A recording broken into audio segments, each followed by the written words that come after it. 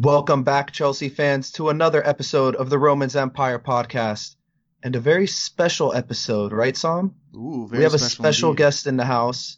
Brandon Busbee from the London is Blue podcast is joining us today. Honestly, Brandon has been one of the most supportive people in terms of getting the Romans Empire Podcast on the map and getting a little bit of notoriety. He just hands out advice. We met up in London, had a few beers together. Really got nothing bad to say about this guy. So without further ado, welcome to the podcast, Brandon. Yeah, it's nice to finally jump on. I know, like you said, we talked this past summer and you guys were talking about the idea and I said nothing but let's make it happen. I'm pumped for you guys. So I'm glad to see that we're already to the end of the season. You guys are still going strong and I'm honestly like really excited to be on. Yeah, because Brandon, when we first talked about it, I think it was more of like a discussion, and I don't think either of us really believed that we would start it. And I think that, you encouraging us from the beginning, that was probably the main reason why we actually even got started. So take credit for that. Gave us some hope, man. Yeah, take credit for that. Basically. Hey, absolutely. I mean, when we started, I did the same thing to Stanford Chidge, and that's why we call him the Podfather, man. He helped us going as well, so Yep. it all goes back to him. So, anyways, pumped to talk Chelsea now that the season's wrapped up. Yeah, let's get into it. So this first part, we're gonna do a little season review. Since this is a special episode, we got a couple questions, and I want to hear everyone's thoughts. So the first point that we're gonna talk about is who was the player of the season. You want to take it off, Brandon, since you're the special guest? Sure. I think that the N'Golo Kante argument is really hard to argue with. I know I do have my goalkeeper bias with Thibaut Courtois. He had some big saves, but that Barcelona match really sticks out to myself as a lot of others. So I just think from the start to finish, Willian had a great 2018, but then he got benched towards the end of the season. Mm-hmm. So I think that if you have to look holistically from start to finish and, August to now, I just think that N'Golo Kante match after match just was a consistent 8 or higher every single game. Yeah, I gotta agree with Brandon. I know it's the first question, but I mean, seriously, if you're looking at this whole season, under a magnifying glass, I think the only consistency that we saw out of anybody was with N'Golo Kante. So, yeah, I agree. We didn't see anything less than an 8 from him. So kind of hard to argue.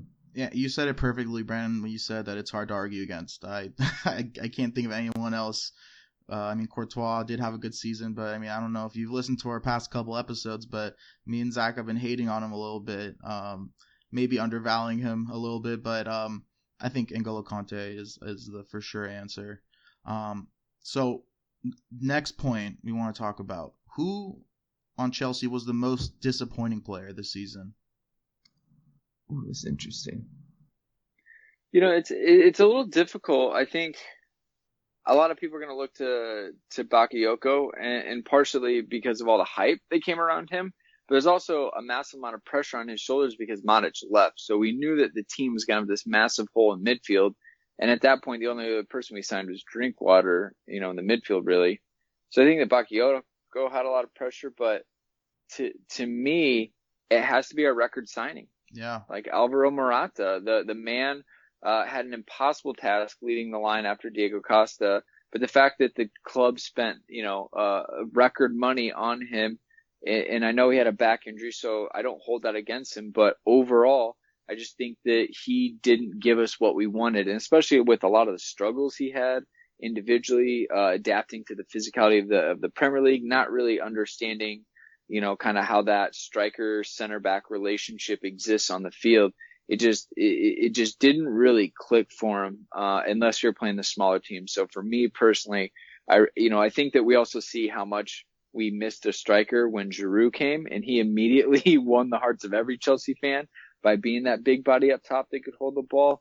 So again, I feel like a lot of people will say Bakayoko, but for me, I'm actually a lot more disappointed with Morata, just mainly because of the amount of money we spent on him as well. That's funny because I would actually think that Morata would be the most popular answer because of the signing, the amount that we signed him for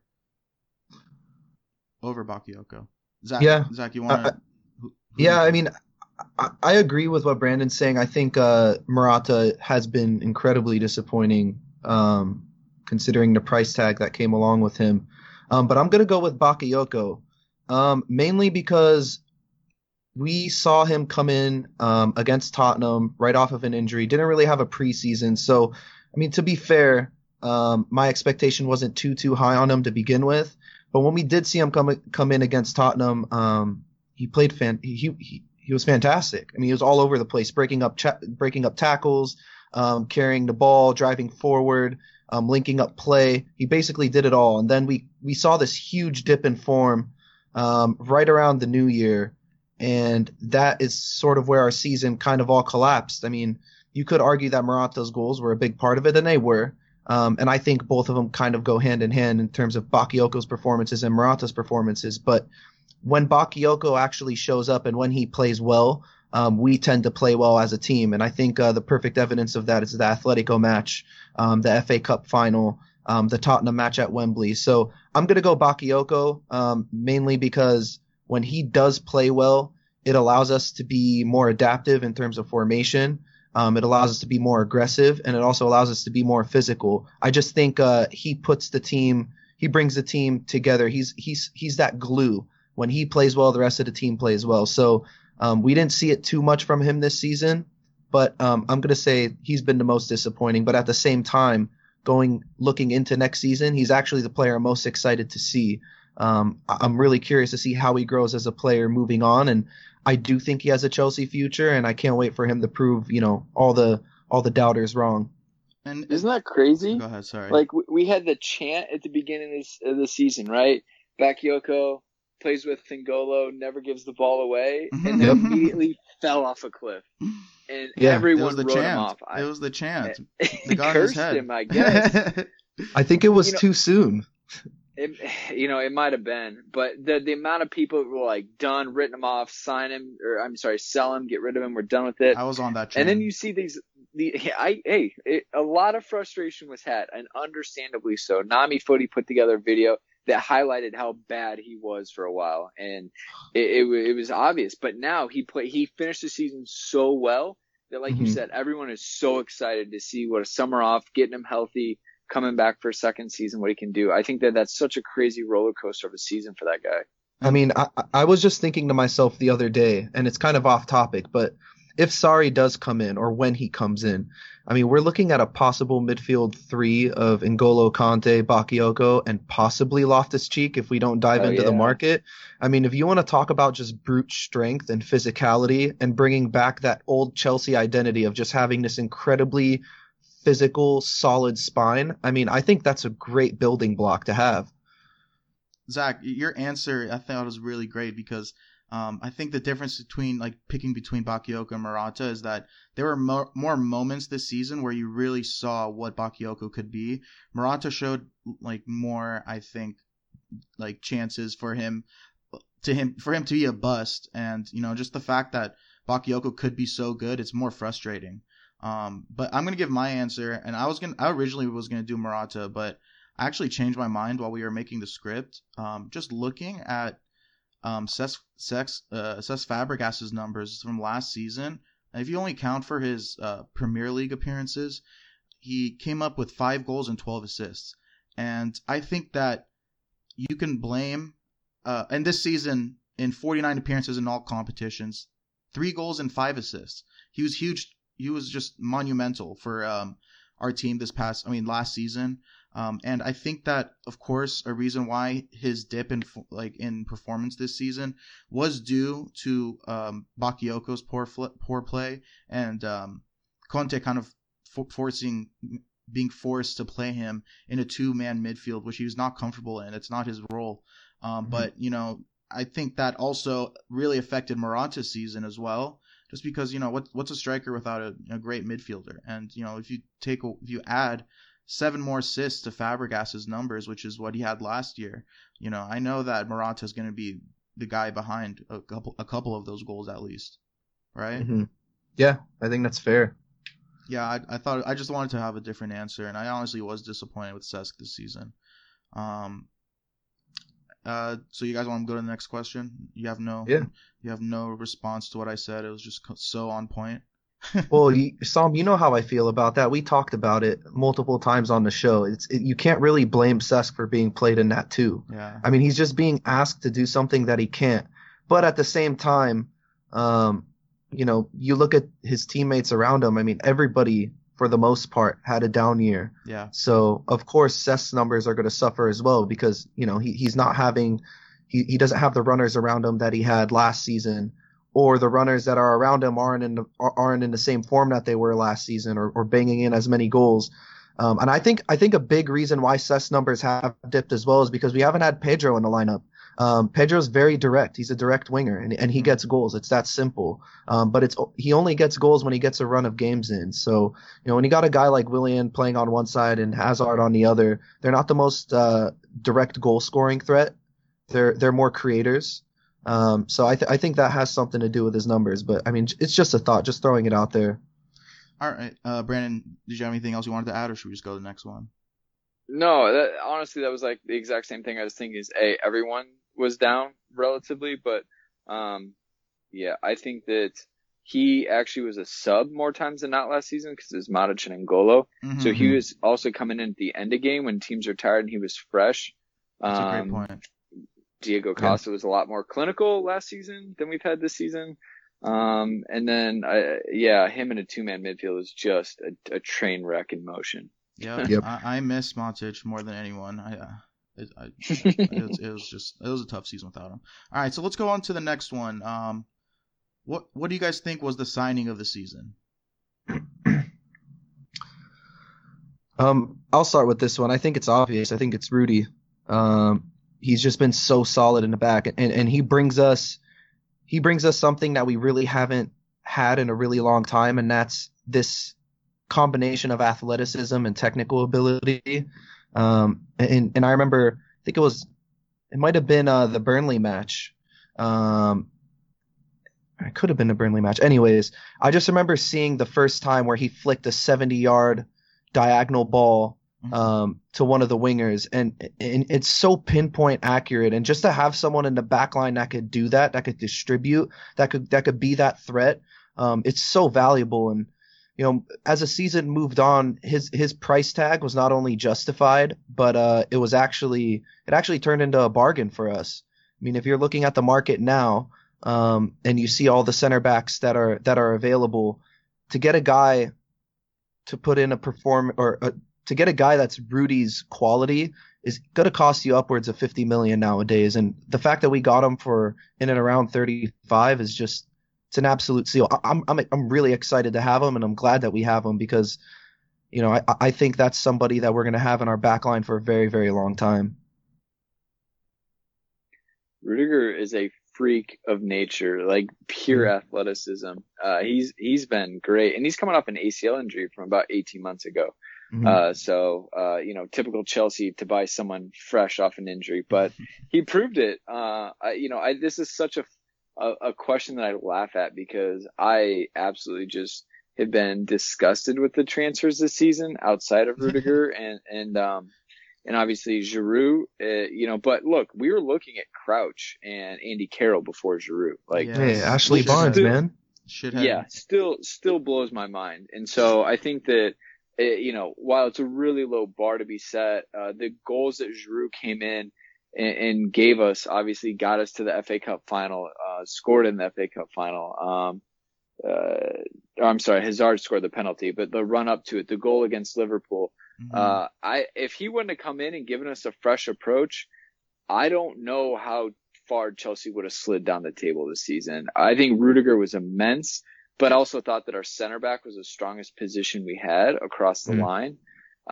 So to me, I think that Giroud is the signing of the season because that was the biggest problem area we had between Mishi and Morata for the first half of the season. But again, I don't want to discount anything that Rudiger did. Zach, I honestly don't think it was a good idea to bring Brandon on the pod because I was going to give the same exact answer and he just stole it straight from me. And I was literally going to use the same argument about our back line being so strong and just having, not so strong, but definitely our strongest point. But deepest. And we go really deep in center back. But who like that? So anyway, I don't know if you guys got that joke, but yeah, but definitely Giroud. I think like our season would have been completely deflated, and he brought life back for us. I just think the prospect of having a guy as athletic as, I mean, going back to Rudiger, sorry, but I just think the prospect of having a back line with Rudiger and Zuma possibly next season, I mean, just in terms of athleticism and I'd say and freakishness. I'd also say that it's the better long-term signing. Giroud obviously is not going to be a long-term solution for us, but I think we might have gone a gem with Rudy. We'll see.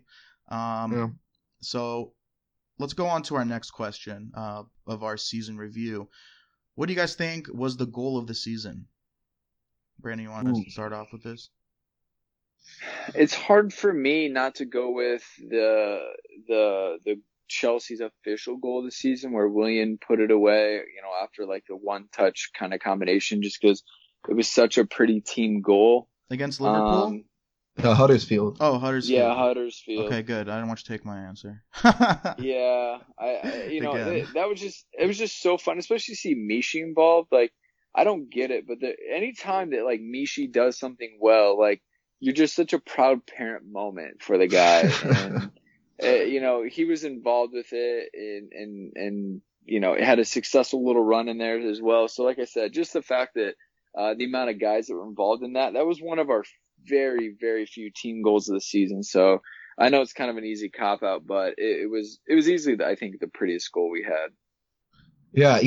I remember that same exact game. I think Hazard had a goal as well. And there's a shot that a cameraman got of Michi laying on his back with his hands behind his head while Hazard struck the ball like he knew it was going in. I just thought, I mean, for me, that was probably one of the best moments of the season. I know I'm going a little bit ahead, but if I'm going to talk about the best goal of the season, I think Marcus Alonso at Wembley, his free kick, just the sheer fact that it was against Tottenham is good enough to make it the goal of the season for me.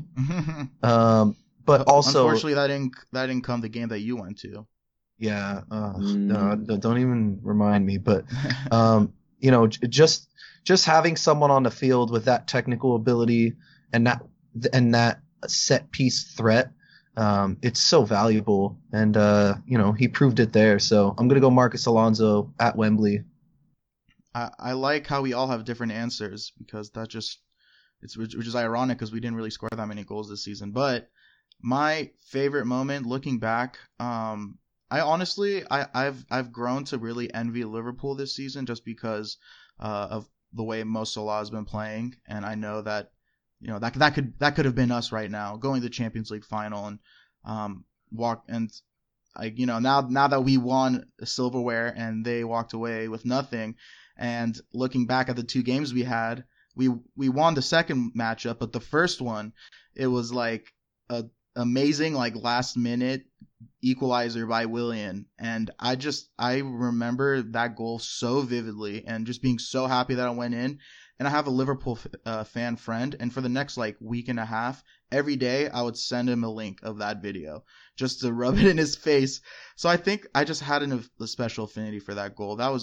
Willian was just so great for like 3 months of the season, and I don't know what happened after, but just didn't get selected. Yeah, but the funny thing is that was a completely unintentional goal. I mean, was that a cross? I think it was. It looked like it could have been a cross, but I think just the timing of it, how hilarious it was. Another what's it called? Honorable mention for hilarious goal was the one where it hit Marcos Alonso in the face, and was it the FA Cup semis, or no, those are the last. It was Huddersfield at home. Yeah. That was like, okay, great. That was second to last game. Like that gave us the draw instead of losing it. It's funny that we could laugh about it now that we have another trophy in our cabinet. Because I was not laughing at that time. If we lost the cup final, we would definitely not be talking about that. Oh yeah. All right, so me and Zach actually answered this question a couple weeks ago. But so Brandon, I just kind of want to get your answer. What was the best moment of the season, you think? Well, anytime you win a trophy is massive. Even the FA Cup was really, really big. It was a nice way to end the season, and it's still an important trophy. Obviously, priorities are a little bit different these days, but to me, I think that just the way the season went, it was a horrible start to the season. It was a horrible middle of the season, and we finally put together a nice little run in the second half. But you broke the 26-year home winning streak against Spurs. I was there as well. Champions League run didn't go well. It's just, there's a lot of things like Chelsea just didn't get over the finish line, didn't finish first in the group stage of Champions League. All these things ended up getting Barcelona in the draw, had the chance to knock them out, didn't do it, but yet a Roma team did, who was in our qualifying group. Just to me, there's a lot of almost and should haves and could have. So, to me, it was just the FA Cup. Yeah, because the way you talked before, it sounded like you were about to answer what was the worst moment of the season. All of those depressing. Hey man, that's Chelsea. I think. And then the next part of our question was, what was the worst moment of the season?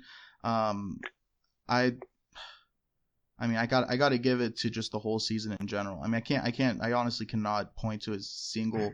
Actually, I think the worst point was when we lost like 2 games in a row.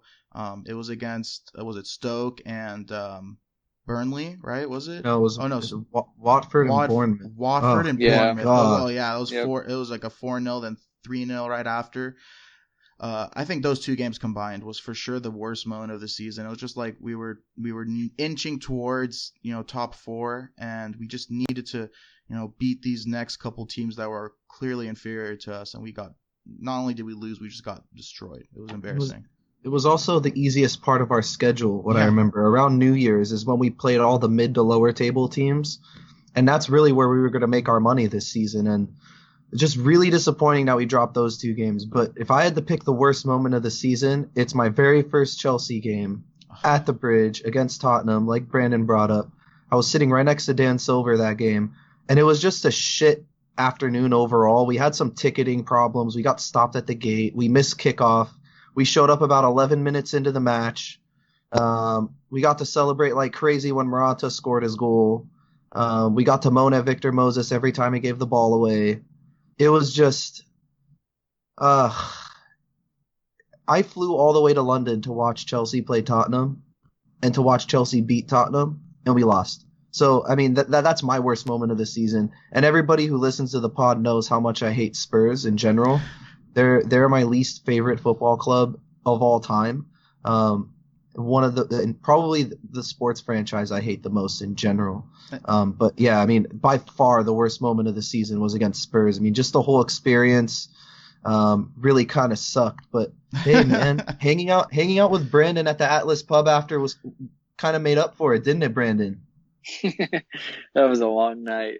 That was a very, very long night. Brandon, I'm not sure if you knew this or not, but Zach's girlfriend purposely scheduled the return flight the day after the game out of fear that if they ended up losing, which they did, that she would just completely ruin the trip. So she planned well. Dude, she was completely right. She was spot on. You would not have been in a good mood the rest of the trip. Leave me alone. I don't want to get croissants. Come on. Yeah. Or crumpets. Why did I say croissants? Crumpets. It was a rough couple days. Obviously, now that we've released the videos, it's everyone can see why we stuck around as long as we did. But it was definitely glum. So I guess I can give you a little insight. When we went and visited Cobham, at that point after the Spurs match, we didn't really talk to a lot of the players, but you saw them in passing, right? And even like Aspie, just real kind of stoic face, not a lot of emotion. There wasn't a lot of energy in the building. Like you could tell everyone was upset. It was not like a friendly place to be. Like we just sat there and were quiet the whole time while we were waiting. Like there was no mingling between the guys or anything. It was a little tense at that point, but it's good to see the guys take it so serious, losing to Spurs in the fashion they did. But for me, I think the lowest point, which, even though we lost those two matches to Bournemouth and Watford, and that was bad, and you drew West Ham, we were still in it right until the last couple games, and we beat Liverpool. But then to go and make 6 or 7 changes and to draw Huddersfield off a face smash goal on Alonso, to me was just ridiculous. There's no reason we shouldn't have our starting lineup out there. You have to play like every game is a cup final at that point, because it literally is. And I just felt like, Conte made too many changes and didn't give the team the best chance to win. So for me, that Huddersfield match, 2 games from the end of the season, that's what killed it. We had a chance to still make top 4 until that result. Hey, Brandon, off topic, and I know it's off the script, but I mean, you mentioned you were at Cobham right after the Tottenham match, and like the general feeling was, pretty down. What could you explain that feeling a little bit more? What do you think was going through the players' heads? Did they still have hope at that point? Were they more disappointed in themselves, or were they feeling sorry for themselves? Is I guess what I'm trying to ask. Yeah, so I kind of have to make some assumptions or draw some of my own conclusions. But we had been there the previous year when Chelsea were about to win the title, and the energy around and we didn't see the first team at all. We were with the Chelsea women actually. But the vibe around the training facility was much more upbeat. The staff were happy. People were a lot more interested in engaging with you. This time around when we went, it was quiet in the training facility. No one was talking. We saw Zappacosta doing some physical work by himself. We saw Ampadu doing some recovery. We saw, Courtois walk through, again, Aspie. No one was said hi, really. You would just get a quick eye glance, but no, they weren't even talking to other staff members. So to me, that just shows you that the team wasn't in a good place at that point. People just were upset with the bit of a run they were on at that point, because we hadn't gone on and they just were not happy about the result, it felt like. So I think it was more just a typical, look, these guys are massively competitive. They didn't get the result. It was against a rival. They were just still, having the emotional after effects of, the loss. So nothing deep, nothing crazy, just, trying to deal with getting ready for the next game coming off such a terrible result. Yeah, that's interesting, because I was wondering whether there was that general sense of, oh shit, it's all over, or if there was that, wow, we really fucked that one up, Yeah. It's just, you didn't get a look at Conte though, did you? No. Okay. No, that would have been an interesting one. He was out. We watched training for a while, and he was out there, but it was pretty quiet. They actually had the team split into 2 different groups, so it was only about half the guys out there at a time. Oh, gotcha. So the Marcos Alonso face goal has been mentioned 2 different times this episode. I'm about to bring it up a 3rd time for this last question about what this year's season-defining moment was.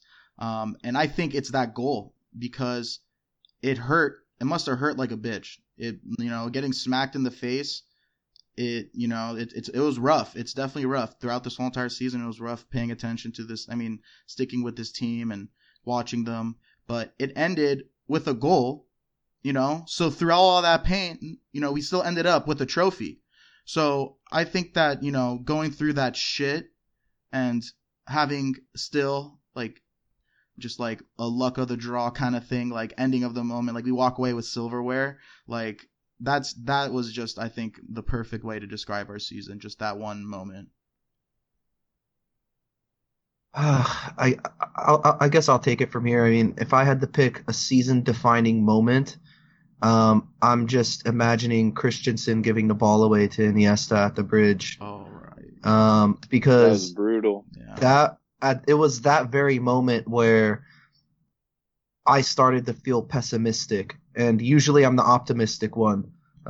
Usually I'm trying to find some sort of bright side or some sort of, light in the dark, and I had hope, man. I thought we were playing Barca really, really well. I thought we were doing the business again, and just seeing him give the ball away, especially Christensen of all people, to Iniesta. of all people as well. It's just that was not a worse player whose feet it could land at. It was at that moment. Messi, it's like one of the greatest of all time duos. Yeah, exactly. And it was at that moment where I was just like, you know what? This isn't our year. This really isn't our year. There's no coming back from this. So, yeah, I'm going to go Christensen giving the ball away. That also kind of like showed everyone that he wasn't perfect. I mean, he had played rock solid to that point. All of a sudden, everyone's like, uh-oh. Throughout the season, not just that game, throughout the season. Yeah, exactly. No, absolutely. So that was a bit of a wobble for him. So I'm going to rewind it way back to the summer when the whole Antonio Conte, Diego Costa fallout. That's fair. I think that was massively defining. 2 reasons. A, we lost Diego Costa. That was a massive loss. I get he's ornery and probably a huge pain to manage, but the dude bangs in goals. Like, right? You deal with that because of the success that comes with it. Also, it created a massive rift in the dressing room, especially with the Brazilians. I'm not going to speculate on the David Luiz injured, not injured. I'm not going to speculate on why William didn't play at the end of the season and he put the trophy emojis over Antonio Conte, or that Kennedy went on loan.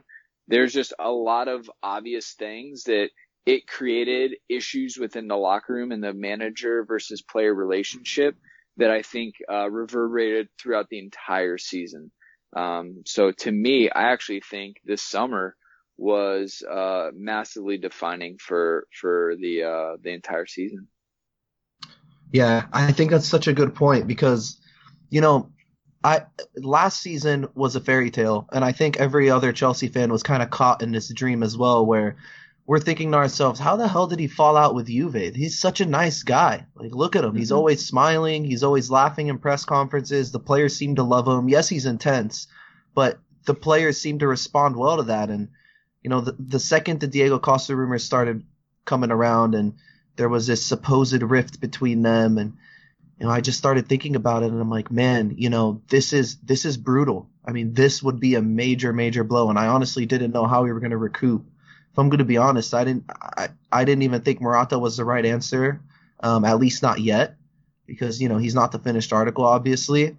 But bringing up the whole Diego Costa thing's a good point, because over the summer when the Lukaku rumors came out, I thought that was our season-defining moment. I thought that was going to be the signing that would, kind of dictate what Chelsea were planning to do in the next few years and what they were really trying to build. And the fact that we didn't land him,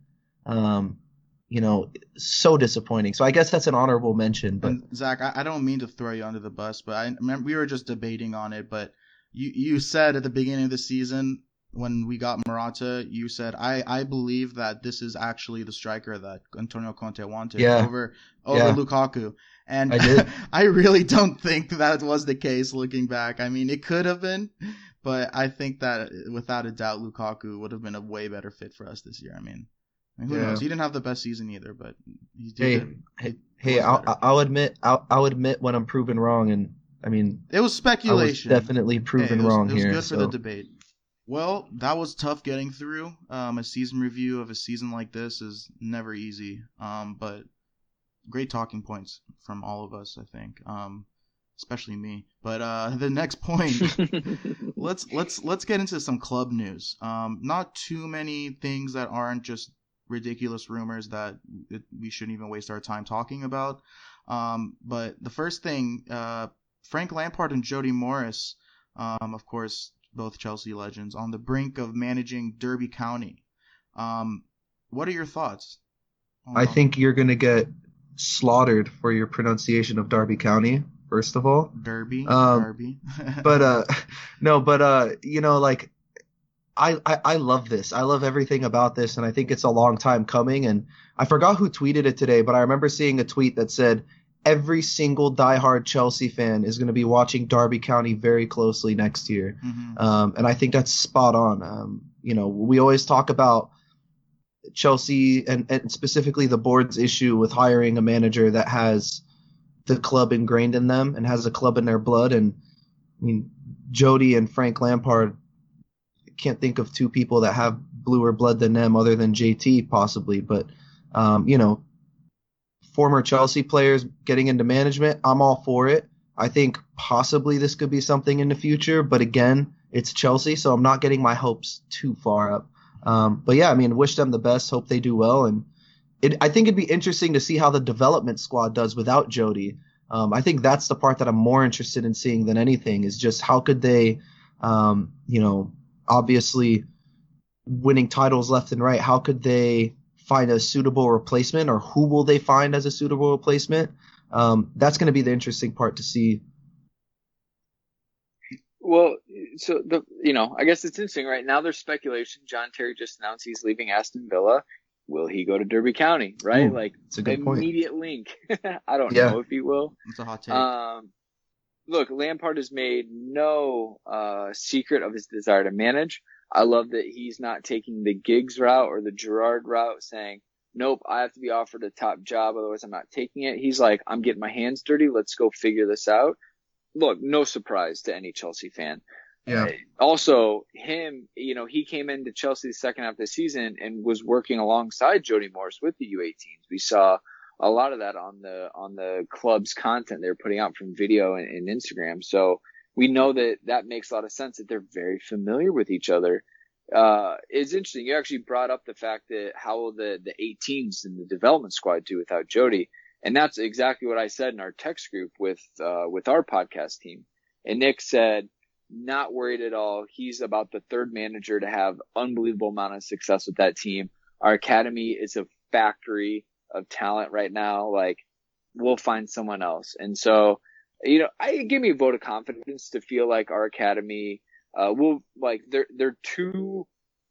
have too many riches to not be successful. But we could just be on our side being a little naive and just being a little cocky. But when you've had, practically almost 3 years, with only about 3 or 4 losses total, they gave up one goal the entire, dev season. It was like at the very end against Arsenal. I mean, the performances that those guys put out, it's honestly unbelievable. I think that a new manager will still have success, but Jody's not making it easy, so good for him. And it's funny because a couple weeks ago, or I think last week, me and Zach were hoping for possibly Jody Morris to come on as our manager and Frank Lampard to come in as a possible new technical director for the club. But anything is possible. Yeah, and I think that the fact that them two going together with the previous link might be an indication that maybe it's just a little bit of training, because I mean, Derby, they have a lot of money to spend, and it's a team. Obviously, you can't compare it to Chelsea, but Chelsea has money to spend, and I think they're just getting their feet wet on a championship team. So we'll see. I think that is really good speculation, and I think that what you said, Zach, is exactly right. Chelsea fans will have their eyes on him. So the next point we want to talk about, I know I said that we weren't going to really discuss any rumors, but there's one rumor in particular that caught the eyes of all three of us. Zach in particular, this was a big fan. Felipe Anderson from Lazio. He is rumored to. Chelsea is rumored to be making the move to get him. This past season, he did have a little bit of injury history. He tore his abductor muscle and returned, back in early December for Europa League.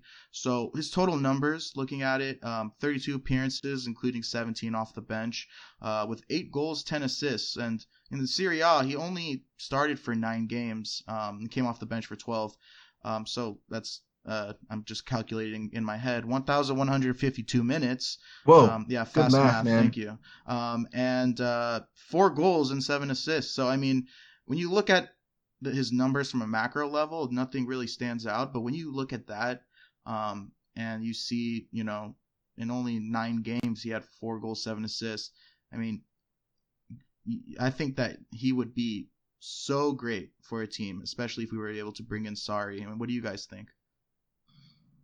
My only worry, my only real concern is that if we're gonna go after another winger, especially a pacey one, where does Willian fall into the plans if Sarri does come in, because this is the only reason why Felipe Anderson is getting linked to us is because Sarri is getting linked to us. I mean, there's no mistake about it. So my curiosity is, where does he really sit on Willian?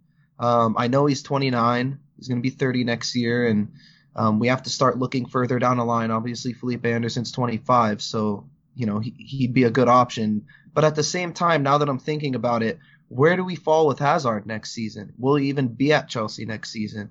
I know he called out the club and said, let's see what type of players we do, and let me see the club's ambition before I go ahead and sign a dotted line. And I think pursuing a guy like Felipe Anderson might be the right option. I think that's somebody that Hazard would look at and be like, hey, that's a great player. I'd love to play next to him. Or it could be a case of, hey, we're going to bring in Felipe Anderson just in case Hazard walks. So I really want to know what the club's ambition is in terms of signing Felipe Anderson. I know they're not going to tell us, but he's been the only player that's been linked to us so far that I think is somewhat realistic. I mean, if we're living in dreamland, Mauro Icardi would be really nice right now. But, I hope these rumors stick around, and I really hope that we do pursue Felipe Anderson hard, because this is the type of player that we need and the caliber of player that we need. I know Brandon probably feels somewhat similar. Yeah, signings are gonna have to come from outside England this summer, because Chelsea, their only advantage right now is they can pay people way more than what Italy, Germany, and Spain pay, and we don't have Champions League, so it's just a simple situation that if you want big players that are maybe like a level above a Felipe Anderson, you have to pay crazy amount of money, and we just haven't seen the club willing to do that. I put together a Calcio team on FIFA, and, if you have, you need pace, Felipe Anderson is an extremely fast winger. He is much more direct than a Willian. So if anything, he'd be a great replacement for Pedro, who I think should, not be on the team next season. No hard feelings, just thank you for your time. And I think he would do a good job. Him and Hazard could link up really well. I think that sometimes Hazard and now Willian have very similar play styles and end up slowing the game down too much, where Felipe Anderson, he has one thing on his mind: get to goal as fast as possible and either shoot himself or find a teammate. So I think it'd be a great addition if we can pull that off. And I think you could get him for a good price as well, which is always important. Yeah. Well, and I know Chelsea's definitely going to bargain, right? I mean, we're trying to save the $4 million on Sarri so he could go hard after Mauro Icardi, right? Isn't that the plan? Isn't it pretty much an oxymoron? I mean, they are negotiating that, you said $4 million for the release clause, but they're, the only other option is to pay an insane amount of money to bring anyone in.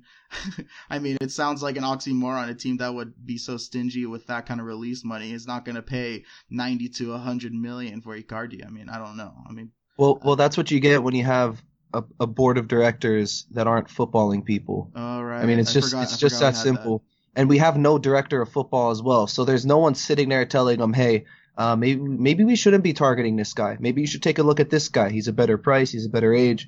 But apparently we don't. Super Frank could have done that for sure. Or Michael Ballack. Ooh. I don't know where those rumors went, but I'm kind of disappointed that I haven't seen any of them come back yet. Yeah. That's one rumor that I definitely wouldn't mind a return for. No, for sure. I think it sounds like from what we've been hearing that that technical director role is something the club are serious about. I think Ballack might be a little hard just because he's so inexperienced, but from just like an understanding the club and has the right culture mentality and kind of eye for style play, I think that he's one for the future. I'd love to see him get into the club in an official role and kind of be an understudy to someone. So do you have a hard on right now that we're talking about Michael Ballack, or what's going on over there, buddy? Why do you think I'm not talking right now? I'm too busy. I'm trying to repeat the national anthem in my head over and over again to make it go away. Star Spangled Banner. Is that the secret? Yeah, I mean, it helps me. It makes it go away. Concentrate on something really boring. So let's go to our last part. So we've been doing this past couple weeks, posting on our Twitter and asking fans for fan questions. And this week we got a couple nice ones. First one from @Nick Lennartson. He asked, You have trouble pronouncing that every week, man. What's wrong with that? Nick, Len, We need Nartz, and the double A. I'm a master of what the double A sound is. I have one in my name, so I think my pronunciation is spot on. Fair enough. But so he asks, why doesn't Chelsea? Oh, sorry.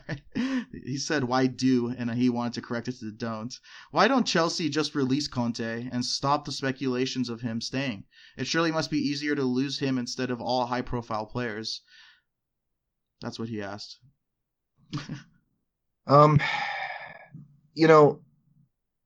It's not as simple as just axing the guy, because we also have to pay him off, right? But not only that, we have to have a replacement. And I think that's where the club is struggling right now. I don't think the club are at odds at all whether they want to keep Conte or not. I think that they're smart enough at this point to know that if he does stay, they're going to deter a lot of our high-profile players from signing contract extensions, aka Courtois and Hazard. But I just think that it's this whole sorry thing that is kind of stalling the process of giving Conte the sack, and that's, why we're bargaining for an extra $4 million, yet we're supposed to believe that, the club is not in crisis and that the club is in a good financial state and that everything is fine and everyone just needs to relax. But, we're struggling to pay $4 million for a release clause for a manager that's supposedly going to be worth it. So, that's just where I don't understand. That's where my frustration is mainly, because you look at clubs like Liverpool and you look at clubs like Man City, who are already on Jorginho, and Liverpool's already on Fabinho, and United's already putting bids in for Milinkovic-Savic, and all the other top clubs, all of our competition is putting in these massive bids and going after quality players that are going to improve their teams, and we still don't have a manager. And I think our issues were a lot more blatantly obvious this season than Man United's or City's or Liverpool's even. So I know it didn't answer the question, but I guess the short version is we can't really release Conte until we bring someone in. And, it is easier to lose him than the high-profile players. And to be honest, from my perspective, I'm not worried about losing the high-profile players because I'm pretty confident that Conte won't be on the touchline next year. And I also think that a lot of the players are kind of distracted right now with the World Cup. Although we don't have too many players representing their countries, but that's just something else to add on. I think a good source right now is actually Nini on YouTube. He's been cranking out the content and seems to have a really good source aware of the situation. I've been watching his videos daily actually because of all the different kind of situation, the updates and whatnot.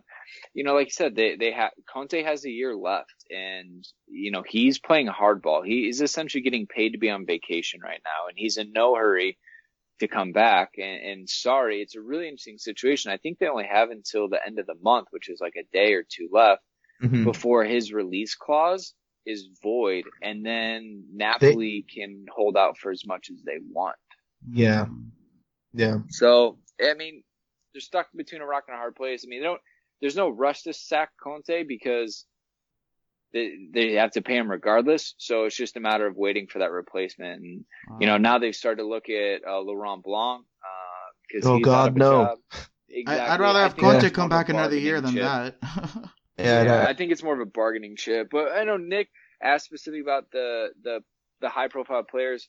Look, they know exactly what the situation is. Even Gary Cahill, after the match in the summer, has been asked about Conte, and none of them will commit to backing the manager. They all know. They all put it on the club. Hey, the club makes that decision, not us. No one's really coming out saying, man, Conte, I really want him to stay. He's been so great for me as a player in the team. Really? That's surprising.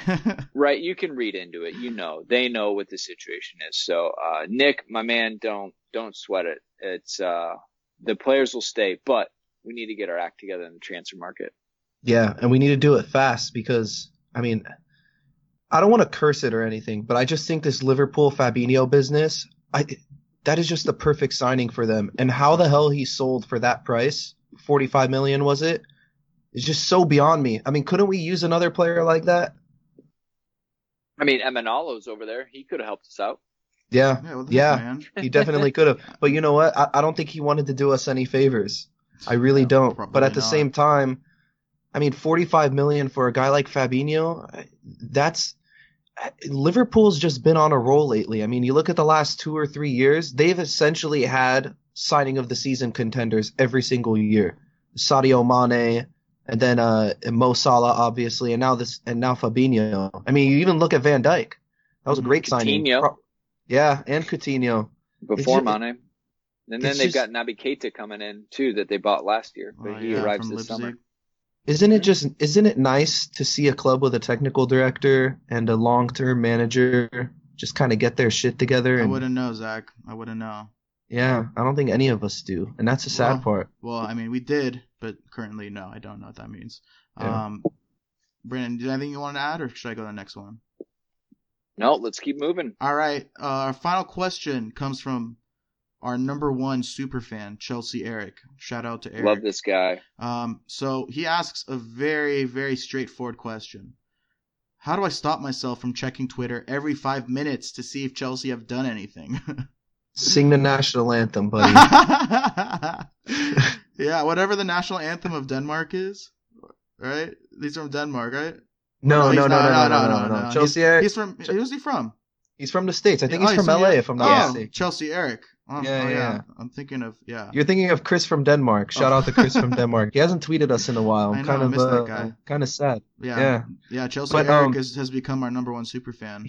Here's the thing. Me and we were discussing this before we went on air, and we were going over the script, and Brandon was quick to point out that, you know, it's a good thing you guys don't have a lot of transfer rumors on your script, because it's absolutely impossible to keep up with all of them, and you have no gauge on what is actually or what is actually feasible and realistic, and what is just absolute garbage and clickbait nonsense. So Eric, I think that's the advice I have for you, man. Just temper your expectations a bit. You got to be patient. You know, and I know Chelsea does all their business late in the transfer windows anyways, so anything you read now, you always got to take with a grain of salt. But yeah, man, stay logical, stay focused, and keep your eye on the prize. Yeah, just don't click on those Higuain or Icardi rumors just yet. So my advice, obviously, Eric, is you are an amazing podcast listener for all of us, which is great to see. You just go to Twitter, all right, and you go to at RomansEmpirePod, and you just click that little bell notification. Then you head over to London Blue Pod, tap that notification, and anything happens, trust me, we'll let you know. Got you. Oh yeah, sure. Oh yeah. That's a good shout, Brandon. Wow, I love that answer. I always plug in the social media. Eric, like, you just gotta hold out, man. Once the World Cup starts, anything that comes out after that during that time is guaranteed to be BS. So you can just kind of rest easy. I mean, I have the same problem as you for sure. I mean, I got to check Twitter every 5-10 minutes to see if anything's happened. But once the World Cup starts, I think everything that comes out during that time is going to be BS. But I don't know what to tell you once the World Cup's over. You're on your own. And don't believe anything Duncan Castle says either. That guy's full of shit. So. DiMarzio as well. One last thing I would say though is, you know, like, don't just wait until Chelsea sign a manager and make an announcement, because if they buy anyone now, it's pure investment to flip for later. You know, if they're knowing they're gonna appoint a new manager this summer, and they don't, and they sign people without him, I mean, that no manager wants to come into that situation. So I think just from the club standpoint of being smart, they're not going to make any signings before a new manager's announced. So maybe that'll help ease a few days for you. Yeah. Well, Brandon, thank you so much. This was man. A great episode. Total. It's awesome finally getting you on the show, dude. And I know we really haven't talked much since the trip to London, but we really appreciate it. And you know, we hope we could do this again, hopefully. And I don't know how set you are with the London is Blue Boys, but I'm definitely not completely tied up with Zach, so I don't know if you're interested. Me and you can maybe branch off to our own thing. Oh, what the fuck? Yeah. Oh shit. Yeah. I thought you were off the line. My bad, Zach. Yeah, go fuck yourself. But thanks again, Brandon. We really appreciate it, and we know you have a new Willian video that just came out, an interview with Willian. So do you want to take a moment just to plug yourself, kind of let all of our listeners know what that's about? Yeah, absolutely. We had the opportunity last time we were in London, kind of talked about it now, that we got to go to Cobham, and we interviewed Paulo Freire, Torre Andre Flo. Those videos released, but today we released a big one, which was Willian. So we sat down with him for almost 20 minutes and had a great conversation. He talks about Callum Hudson-Odoi. He talks about, John Terry helping him when he arrived originally. Talks about, just kind of the fact that he hates running in training, which we all laughed about because we're like, you're so damn fast. I don't know what your problem is.